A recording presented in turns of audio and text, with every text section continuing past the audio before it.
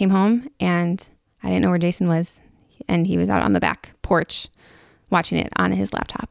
But like the whole house was dark, and so I was like, why is he not watching the game? None of this is funny. But he was. He was. Yeah, he was. On his laptop. Yes. So I went and that is kind of a funny modern thing. Like the idea that you'd watch a sports game that most people would want to watch on the largest television possible. Mm-hmm. He's just kind of like watching on his laptop. Mm-hmm. Well, there it is.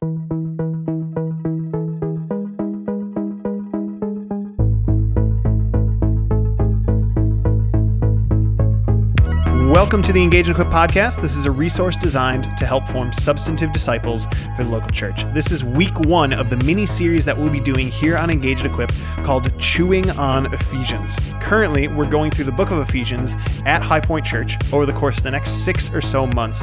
And in order to help some of those concepts stick, and in order to get the things that we're talking about a little bit deeper into our hearts, over the course of the next 6 months, you'll be hearing from staff and elders and what they've been learning and thinking about as we're studying Ephesians together. So we'll release these once a month, so look for these episodes as a way to keep meditating on the book as we're all studying together. Today, you're going to hear from Aaron and Nick as they're talking about why we're doing this book at this time as a church and why we're going to plan on spending the rest of our year on it. So we'll talk about what prompted Nick to choose Ephesians over another book of the Bible, what is the main theme from the text that he really wants us to chew on over the course of the next few months, and what are some of the most important takeaways that Nick has personally had as he's been studying Ephesians over recently and over the course of his lifetime.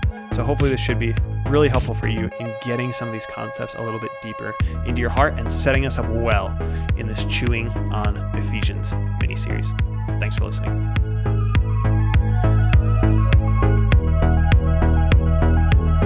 Hey, Nick.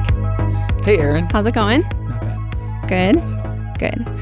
So I am really excited about the Ephesians series starting up, but I have to be honest, I didn't feel that way at first when I heard that it was going to be like 6 months long, because I thought Ephesians is so short. Why in the world would we need that much time? However, in the last couple months, I've been in a Bible study where we talked about Ephesians. We've done some exegesis as a staff, and I'm realizing that it can definitely take that long because there's just so much packed into every verse, and Paul had a lot to say that is very explicit, and also from what I've learned through going through the passage slowly, there's a lot that's not super clear just as you read it quickly. So it's not obvious. Right. Yeah. Yes. So my first question is, what prompted you and the staff to pick Ephesians to go over at this point, and also why 25 weeks to go through it?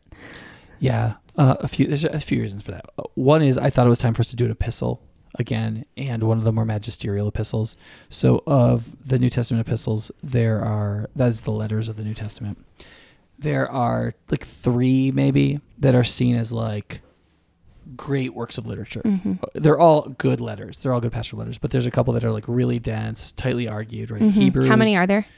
How many epistles are there? Oh gosh, there's like 17, I don't know, 21, something like that. There's 27 books in the New Testament, right? So there's 4 Gospels, Acts, and Revelation that aren't epistles. Okay. So 27 minus 5 is 22. Okay. Yep. Great. All right. Good math. So, yeah. So Ephesians is one of 3 like kind of magisterial epistles. So Hebrews, Romans, and Ephesians are generally thought of as like the magisterial epistles. They're like, they're just really thick. They have really expansive theology in them, and they're very dense, right? And so I didn't really want to do Romans yet, and I didn't think the congregation was really ready to do Hebrews, but Ephesians was dense. It also focused on a couple things. 3 things that I thought would be really good to emphasize. One is attending directly to God, like the great beauty and majesty and goodness and perfections of God and his blessings of us in Christ. There's a big emphasis on that in the first chapter, but throughout the whole book. Secondly, what we call our inter-core value, like our intercultural, intergenerational, international core value, which is that God has made one people out of many. And so chapter 2, talking about the dividing wall of hostility. Chapter 3, about making one new, those who were not co-sharers, co-heirs in Christ. So chapters 2, 3, and really 4 also are all really focused on unity in Christ, God making one people out of many. so I think that's important for our church, how our church is changing as a multi-ethnic body of people, hopefully. Yeah. And hopefully progressively doing that, seeing that more. Mm-hmm. I think we need to continually go back to it. Ephesians has the most direct, complete, prolonged argument on that. So I think that's helpful. Mm-hmm. And then also in coming out of substance and recognizing the importance and the difficulties of just combating worldliness. Mm-hmm. Chapters 4, 5, and 6 focus a lot on that. 4 on like just a lot of like components of worldliness, like just lying to each other and breaking down unity and so on. How we grow together as the church in Ephesians 4, and then chapter 5 about families and submitting to each other and what different groups of people are supposed to look like ministering to each other together. And then chapter 6 on spiritual warfare, like how we live in the world by the Spirit. Yeah. Is an incredibly important understanding of Christian spirituality. So I think those things are all like right there in 4 pages. Mm-hmm. So it's all together, but it's also very dense. Mm-hmm. And I outlined it for like 15 weeks. And I was just going to blow through so much so fast. Yeah. I was like, this is stupid. Yeah. So I decided to slow down, and it ended up being, I think you have here 25 weeks. That sounds about right. Yeah. Yeah. So you mentioned that there's like, you notice the attention to God, the core values that you see throughout Ephesians, and then the need to combat worldliness, especially as we think about spiritual warfare. Yeah. In very specific ways connected to personal morality. That is still spiritual. Mm-hmm. So like in the modern world, there's a de-emphasis on personal morality and an emphasis on like what movement you're part of, or like what kind of advocacy you're for. Mm-hmm. And so as long as you're for this or that public policy, it doesn't matter if you lie to your spouse. You know what I mean? Sure. Like that's just not that big a deal. Yep. And in Christian faith, it's just the opposite, right? If that we need to focus on virtue individually and together in the church, and that makes all of our institutions work, right? Yeah. So I think that kind of reawakening is important. That's not to say that like how we interact with the world and with government, whatever, isn't important. It is, and that's covered in different parts of the Bible, like 1 Timothy 2, for example, right? But Ephesians brings us back home and says, okay, you need to start with you. So is it fair to say that there could be one main theme in Ephesians, or is that too hard would that be simplifying it too much? I mean, I think you can always simplify everything into one main theme if you're willing to be like simplistic enough, you know? Like, yes, Jesus is great. Like the gospel is the one main theme, right? Sure. But the gospel is applied to some fairly different and diverse things, which I think will keep it interesting. But the biggest emphasis would be that he's making one new people out of many. Okay. Because that takes up at least 2 chapters. Yeah. Cool. For you personally, Nick, what has been the most important takeaway that you've had studying Ephesians? Not necessarily this most recent time, but throughout your whole life? I would say thematically in Ephesians that at different times in my life, different parts of it have been really important, you know? So in chapter 5, the section about marriage, I think I kind of grew up in a feminist culture. I mean, I'm 41, so I grew up since the 60s. So I naturally grew up both sexist and feminist. And so to try to order that the way it should be, based on the teachings about men and women being complementary, united in marriage, and how that relates to Christ and the church. And I've understood that at deeper levels of analysis and understanding at different times in my life. You know, at first there's the reality of just like, you're supposed to love your wife like Christ loved the church, right? Yeah. Like with that level of sacrifice and desire. Great. So that was about 10 years worth right there. You know? And then there's the idea that it actually doesn't say however she wants to be loved. It specifically says so that she can be spotless and without wrinkle on the day of Christ. So like you're actually supposed to love your wife literally the way Christ loved the church, which is, I don't care about your comfort. All I care about is your soul. And everything else related to that. And so I think a lot of husbands think, well, if I love my wife the way Christ loved the church, he died for her, so I'll do anything for my wife. So if she wants a new sofa, like I'll find a way to get it for her. You know, I'll keep her happy. Yeah. But then you realize that's not how Jesus loves the church at all. And so your love has to mature, but then that can be very condescending and self-righteous. Like, I'm Jesus and you're the church and I'm going to make you holy. And like, that's dangerous. Yeah. Right. And so just that chapter, I mean, over the years, I mean, I think it's on next Wednesday is my 20th anniversary. Yeah. Oh. So, so that chapter, I've grappled with it numerous times throughout our lives. Alexi and I have talked about and prayed about, like our home looking like Christ's relationship with the church. That if you come to our home, you step into heaven. You know, and it's not like that most of the time. Yeah. Yep. You know, that's hard. I think Ephesians 2 and 3 have been helpful in me trying to embrace the relationship I should have within a multiracial society and a international one, because I like people like me, like everybody does. And that's easy. Yeah, it's easy and it's natural. And so I think that having a clear understanding of what is supposed to happen in the gospel as outlined in Ephesians 2 and 3, I think has been helpful for me. And it has really helped me have good relationships with people of other races and other cultures and so on. Anyway, so there's that. And then I think just the supremacy of God in Ephesians has been big, especially like in chapter 2, what it says about like, you were sinful. That was your contribution to your salvation. Like, but God, because of his mercy, he saved you in Christ. And like Ephesians 2 has a capacity to bring you back to the fullness of the graciousness of the gospel. And that is the heart of Ephesians. I mean, one of the big hearts of Ephesians is that you have been saved and delivered and redeemed by grace. And I think if a Christian could deeply understand the concept of grace, they'll get a lot of things right instinctually. Yeah. In an emotionally, spiritually instinctual way. And I think that Ephesians has helped me do that. It helps other people do that. Right. So I think those are some of the things. Yeah. Is there anything new that you have learned or seen differently this time around as you've been studying it?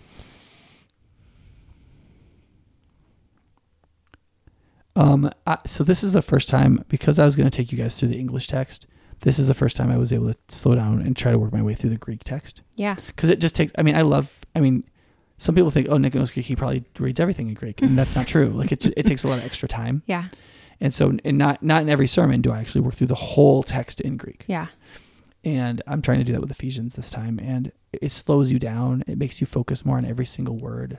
So you see when Paul says, blessed be the God who does this, who blessed us. And it's the same word. And you're supposed to make that connection. Yep. There's a couple places where Paul uses two words in parallel that in Greek rhyme, but they don't in English. Oh, interesting. And so you can tell that his word choice is partly first, like phonic, it's sound.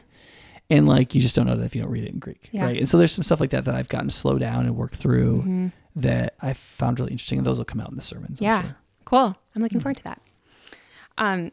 So my last question, and you've touched on a couple of these types of things already, but like I said earlier, you've been taking us through to exegete the passage. Just for those listening, exegesis means to bring out what's there. Yeah. So it would be to interpret scripture, to see what's there and bring it out, as opposed to eisegesis, which is to take what you want to believe and what you already think and put it onto the passage, even if it's not there. Yeah. So an example. So it's the first step in interpreting the Bible properly. Yeah. So can you give an example with like how the types of things you would look for in so like you would look for the normal meaning of words and the use of syntax, all the things that we normally use to convey meaning as a speaker. So I wouldn't say a sentence to you and then say, well, that could mean anything to you. Right? I use syntax and the normal meaning of words so that what I wanted to convey is what you heard. So if you wanted to make sure you understood me, you would pay special attention to what words I used, what order they were in, what syntax I used, and so on. Yeah. And that's what we should be doing in all of our conversations and everything we read. But we pay attention to the rules of it more carefully sometimes with the Bible to make sure we don't bypass them. Yeah. So along those lines, based on the tendencies that you've maybe seen in some of us staff as we've gone through it a little more quickly than we should, you've had to help us slow down. What are some pitfalls that people may fall into as they read the passage because they're either reading it too quickly or it's familiar to them? I think what you talked about with like the marriage passage is a good example of that the husband's like supposed to be Christ in a relationship. Well, then that means that I rule over you and all the things that can mean. So are there other pitfalls that you think could happen if people don't slow down? Yeah, there's so many. Okay. So yeah. So for some cases it's just, you just don't observe, right? The InterVarsity teaches the OIA method, and O is for observe, I is for interpret, A is for apply. And so they just say, okay, just stop trying to interpret it. Just observe what's there. I had a seminary professor who would give quizzes on the text we were supposed to study, and he would ask what seemed to us like the most obscure possible questions. because we would naturally read the Bible what we thought was spiritually or devotionally. So we'd be reading along for stuff that kind of like touched us. Right. That's almost everybody comes in seminary. And so he asked a question like, what tribe was Barnabas from? Right? Or like, where was his hometown? Or what was the name of the centurion that Paul like was held by at a certain, right? Now I know the answers to all those questions because I took that class. Barnabas is a Levite. He's from Cyprus. It was the Italian regiment that the centurion, and I know that because of those quizzes, because this guy, D.A. Carson, made us read the Bible and pay attention to the details. Now, what I found out after I did that was that all of those are there for a reason. Luke was signaling to us geographically how the gospel was moving through the through the regions. The first missionary journey went from Antioch to Cyprus, which was, they went to a place familiar to Barnabas. They went back to his home country as the first place where they preached the gospel. It makes perfect sense if you know Barnabas is from Cyprus and Luke told you, right? Right. Similarly to how if I say that I'm Aaron from Norwegian descent living in Madison, Wisconsin, that means something very different than you're Nick Gibson from Italian descent, originally from New York. Like there's context, because as I read over, I've never been to Cyprus. I've never met somebody, not that I know of, who would consider themselves a Levite so I like the context is important. Right. And this is Nick and Aaron with their spouses went on a missionary journey. They decided to start in Norway. Right. If you being a Norwegian American meant anything about you knowing actual Norwegian customs, right? And people go like, oh, that makes sense because Erin knows something about the Norwegian people and she'll look like them and she'll talk like them and it'll work, right? Yeah, there are things like that. And so in Ephesians, it doesn't tend to be that kind of geographic language names stuff. It tends to be sentence structure because Ephesians is an argument. So understanding how prepositional phrases relate to things. What is an adverb? How does that, like all those like things we should have learned in English class, but none of us did. Yep.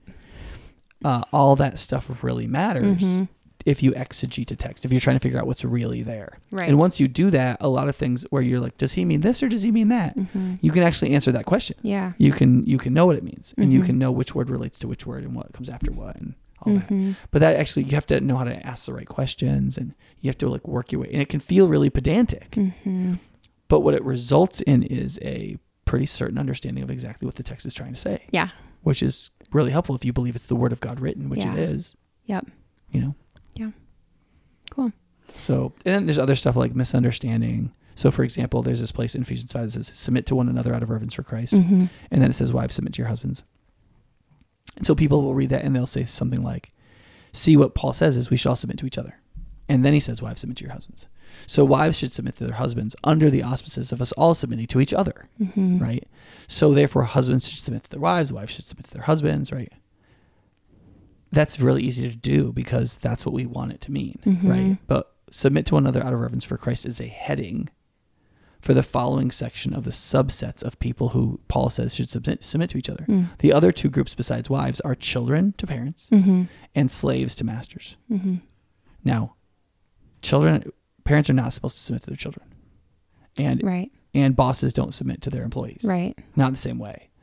And so there is a mutual submissional relationship in all those categories. But authority is clear. It's not mutual. It's not egalitarian. Right. And so if you understand how Greek language about household codes works, which is in all the commentaries, then you recognize that submit to one another out of reverence for Christ is the general statement of which he's going to get more specific. And you won't say, so that means, right? Essentially, you explain away the rest of the passage because of what that verse says, as opposed to saying that verse is the heading for the rest of it. And so we need to realize what it means is wives should submit to their husbands, children should submit to their parents, and slaves or employees should submit to their masters. Now, that doesn't mean that masters should not in Christ submit to their employees or even their slaves in certain situations, or even parents to their children. But predominantly the structure of those relationships is set. And what Paul is saying is the structure of those relationships is good. And you should follow them and they actually represent something. Yeah. Especially the one between husbands and wives. That's the one he focuses on. Yeah. So there are mistakes like that people sometimes make in their life. And it's usually because they want to believe a certain present doctrine. You know, which is why it's important to slow down and really, I mean, even if you don't know Greek, there's plenty of commentaries and ways, in the Bible that I have, there's notes in like a commentary attached to the Bible so that I can look to see who people who do know Greek, what they can say and what they can pull from it, so that I don't draw my own conclusions based on how I feel or what I want. Well, in the vast majority of cases, it won't come down to whether or not you know the original language, but whether or not you're observant about the language itself. Because if you use one verse to explain away another verse, you're just doing something that's fundamentally wrong with language, right? Yeah. Language builds on itself. Arguments build on themselves. Syntax builds on itself. If you're repudiating something else you're saying, you make that very obvious, right? And so you have to ask yourself the question, okay, why did Paul in that case in Ephesians 5, why did he write? Submit to one another out of reverence for Christ. And then go on to tell a bunch of people to submit to each other. Yeah. Hierarchically. Why would he do that? And now you have to try to get rid of all your assumptions as best you can. Yeah. Right. And one of our assumptions is a deeply ingrained egalitarianism, right? That it must mean, right? If God is good, it must mean that we're all equals and therefore we all submit to each other equally. There are no roles, only roles we choose. Nothing can be dictated for us because God has to have made a world in which we all can choose to do whatever we want, right? Yeah. Which isn't, of course, true. Right. And so what actually should happen is you read that and you say, okay, no, wives should submit to their husbands. Okay, that's way worse than that wives should submit to their husbands. It's way worse than that. Because what it means is you don't get to decide what you are. You don't get to decide all of your roles. You do have roles and responsibilities you might not choose for yourself. All that's baked in. And those are that's way worse than just that a wife should submit to her husband, right? Yeah. So, but the whole point of that is if you pay attention to what the text is actually saying, it will alert you to the fact that you live in 2019 and you have a lot of 2019 America liberal ideas that the Bible does not agree with. And so you have to decide whether or not those were intentionally culturally constrained to that time. And there's good reason to believe that it would be different in the present context. Right. Or whether you just have believed the modern worldliness and you need to understand what's going on there. You're right. And so your submission to your husband still might be like a really soft relationship. Right? Like most evangelical Americans, especially in Madison, wives who still believe they should submit to their husbands, it's kind of it's like a slight 3% preference to the husband is what it really ends up being. Yeah. Yep. As opposed to okay, sweetie, if that's what you want, I'll just do it with a good attitude. I don't know hardly any wives that do that, but they still hold this in their mind. Yeah. Right? Yep. Anyhow, but what that should teach a husband is that, hey, listen, what's true about your wife is true about you. She doesn't get to pick her roles. She doesn't get to tell God who she is. That's true for you too. You have these roles as a husband and as a man and as a worker and as a provider, and you don't get to choose those. You don't get to walk away from them. Right. Right. So that's scandalous for men, not just women. If they chose to understand it deep enough. Right. And so, which is why we need 6 months to go through all this, because and not one podcast. Yes. Is what you're saying. Yeah. Well, we got a sneak peek into Ephesians 5 just now, but it's which I won't be preaching. So Mike is preaching that sermon. Yeah. Yeah. So, and he probably won't be as strong on it as I am. But if when we get to Ephesians 5, we'll probably have to do like one of these classes and talk about complementarianism, egalitarianism, and why we're a complementarian church. Because that is a more prominent, hot button topic right now. And we'll be especially attacked for it in a place like Madison. Yeah. Yep. But it's also one of the reasons why we should be proud of it, and we should say that it's a great insight, and that especially when some other churches are moving away from it because they don't want to. They don't believe it's true, or they don't want to bear the scorn, or both, whatever the reasons. I don't think we should impute psychology to them, but some churches have gotten softer and they've hidden it more and more. And I don't think any church should do that. Yeah. Right. But what I have seen myself is people who understand these things deeply, all through Ephesians, including Ephesians 5, they flourish. Yeah. They just flourish. Yeah.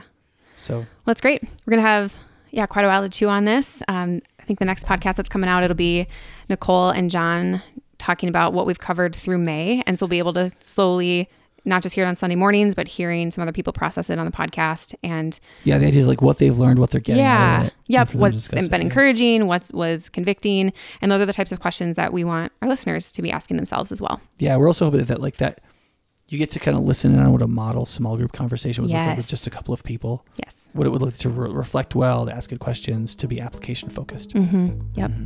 Great. Thanks, Nick. Yep. You're welcome.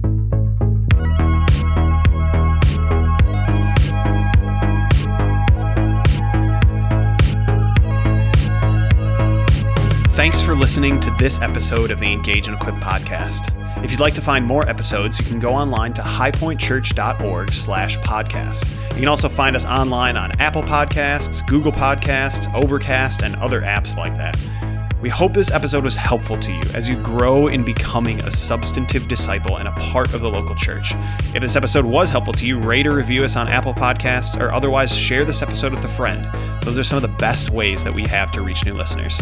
So until next time, thanks for listening to this episode of Engage and Equip.